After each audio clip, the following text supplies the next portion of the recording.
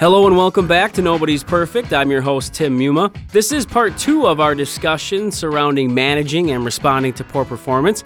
Our expert guest is Steve Kessel, a training specialist for MRA and an individual well-versed in this area. We're now going to pick up our discussion examining when those talks about performance truly get serious and, of course, how managers can help keep employees on track. You know, when people are hearing this and you mention the idea of sort of, letting people know, hey, this is serious. We want you to know that if this doesn't improve, it could get to that point of termination. I guess, at what point does that happen or when does that discussion get, really serious? And then there might be something that is just a major violation that, then boom, gone, and it's completely understandable. Mm-hmm. But I guess people wonder, how many chances do I get? How long does this process take? And I know it's individualized. I know we have to speak in generalities, but do you have any sort of guideline to offer up there? I wish I did, except for I would offer this. This is Steve's opinion again.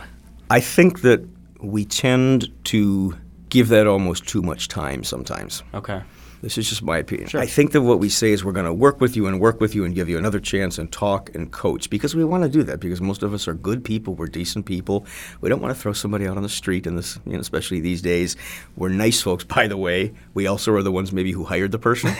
I don't want to admit I made a mistake. Sure. I just happen to believe that sometimes we don't do it soon enough. If we're realizing this is not going to work, it's better for us. It's certainly better for the employee to cut that connection just a little bit early. If you want time frames, the one that comes up is the first instance of you having a performance issue. I would still be saying, and I'm pulling this out of the air, if we're having this discussion 6 months from now, I think we started to stretch it a little bit. Sure. To your point, the severity of it, no. You could have done one thing that we're going to say, Tim, this happens ever again. You will be out of here. But in most cases, it's just performance issues. You got to get better. 6 months. Sure. Now, if we swing it back, and we did talk a little bit about the behavioral side of things, and you hear a lot about that now in the hiring process of a fit in culture, personality, and things that might be maybe hard to gauge because people can sort of fake those things, so to speak. But I guess is it handled any differently than when you're talking about not reaching those tasks, or Are you talking about in the interview process now? No, I'm saying with performance-wise. You have the idea of tasks, and you're not meeting those expectations. But now, if we look at the behavioral side, sure. Is that handled differently? Is it swifter? How does that work? No, same. Remember the example I used earlier about the person who sells great, but sure. Nobody trusts them? Those are both performance issues. Okay. And that's why I'll sometimes talk to a leader who'll say, well, it's not his performance. It's the fact that nobody likes to be with him, let's just say. Well, that's performance also. Right, and I think a lot of people do separate those. Right, and I don't think they should be separated. Okay. I think this is just as much performance. Mm-hmm. I can tell you need to sell X amount a week. That's performance. Here's your other expectation. You need to come to team meetings. You need to pay attention. You need to be not working on your pad. You need to be doing something. You need to be engaged. You need to be connecting with us. You need to be talking. What I've just given you is I've given you behavioral. And these are just as much expectations of performance as you're expected to sell 20 units in a week. I don't separate them. Oh, and I think that is a big thing that people should take away from it, it's all intertwined. It's all part of the package.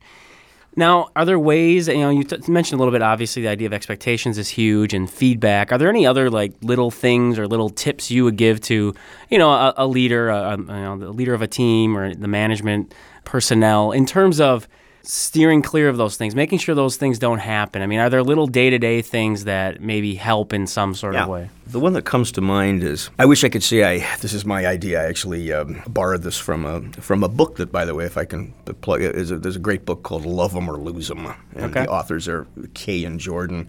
And what they talk about in that book, which I like, is at some point when somebody leaves an organization, let's say they leave on their own, mm-hmm. We usually ask them, why did you leave? It's like an exit interview. Well, at that point, it's too late.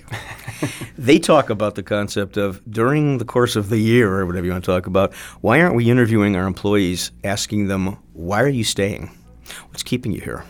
Why are you enjoying it? What would cause you to leave?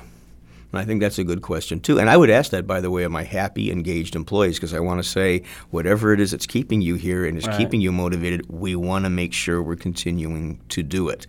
So in answer to your question, I think it's that constant day-to-day staying connected with employees, in almost a sense asking, how are things going? I'm also a believer, by the way, in gathering feedback on an individual person from other people around them, right. talking to other managers and supervisors, because those are the folks who work with, talking to their customers, talking to their peers, if they themselves are a manager, talking to their direct reports.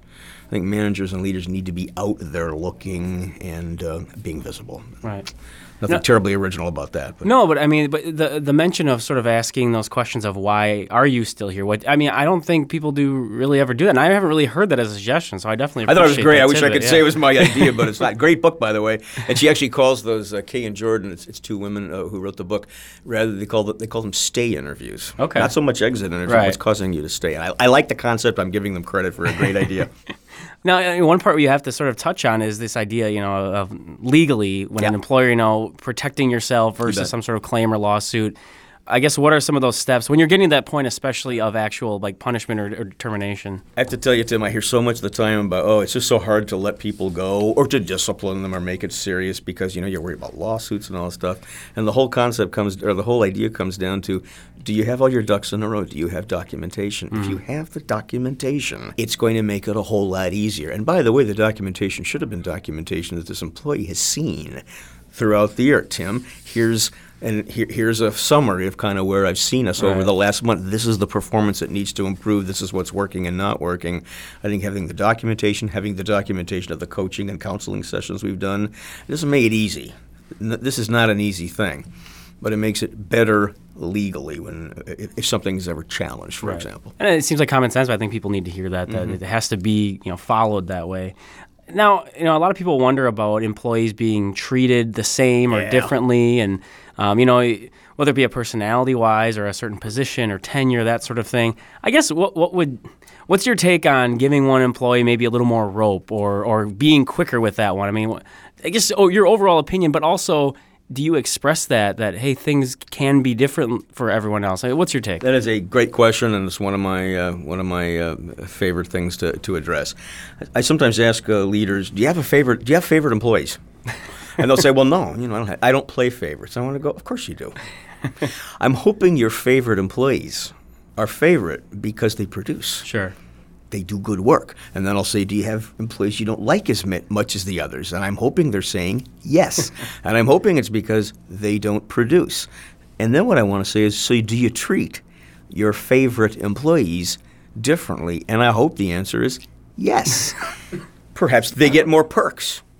They're probably going to get a better review. That's supposed to happen. They may get more opportunities for promotion and training. Yes, for the person who's the star performer who's been working many, many, many hours, yeah, it's okay that they get to go home early. That's all right.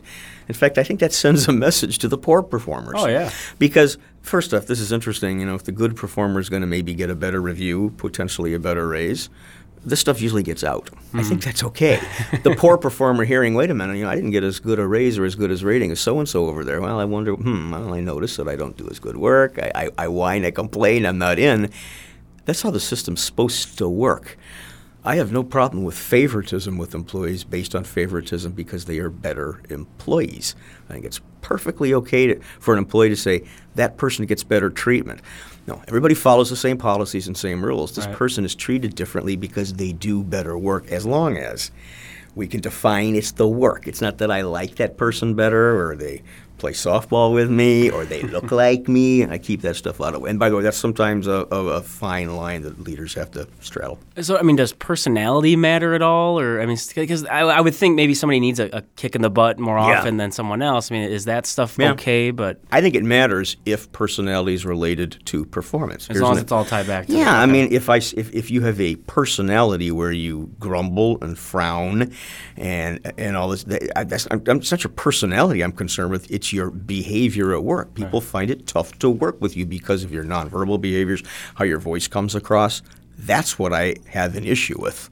And by the way, as long as I've made the expectation that we expect around here that you don't grumble, you don't frown, you smile occasionally, you will listen, there we go back to expectations again. Right. Now, we are getting a little low on time, but overall, I guess, if you're speaking to all these individuals, and you are, you have people who are in leadership positions, management positions who are listening, taking your sort of advice and opinion and all the experience you bring with it, what's just your best piece of advice you can give to managers and employers, especially when you're talking about managing and responding to that poor performance that we've been talking about? Listening, asking questions and listening.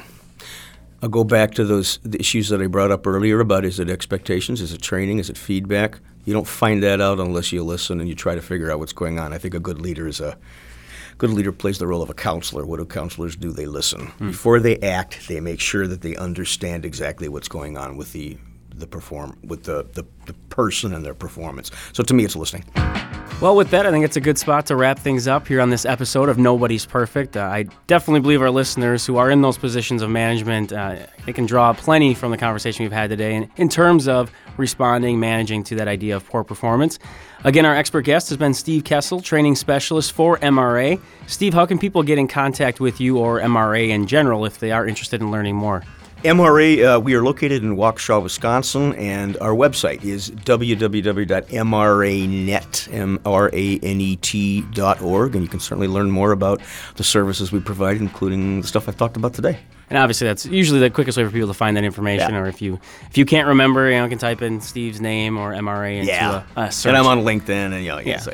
Plenty of ways to connect. Absolutely. Well, thanks again for coming. We definitely appreciate your perspective. Yeah. Of course, we want to thank you, the listeners, as well. If you think of it, email us at ljnradio@localjobnetwork.com. If you do have any comments or suggestions for any of our shows here on localjobnetwork.com radio. Once again, I'm your host, Tim Muma. Remember, nobody's perfect, so please watch your step.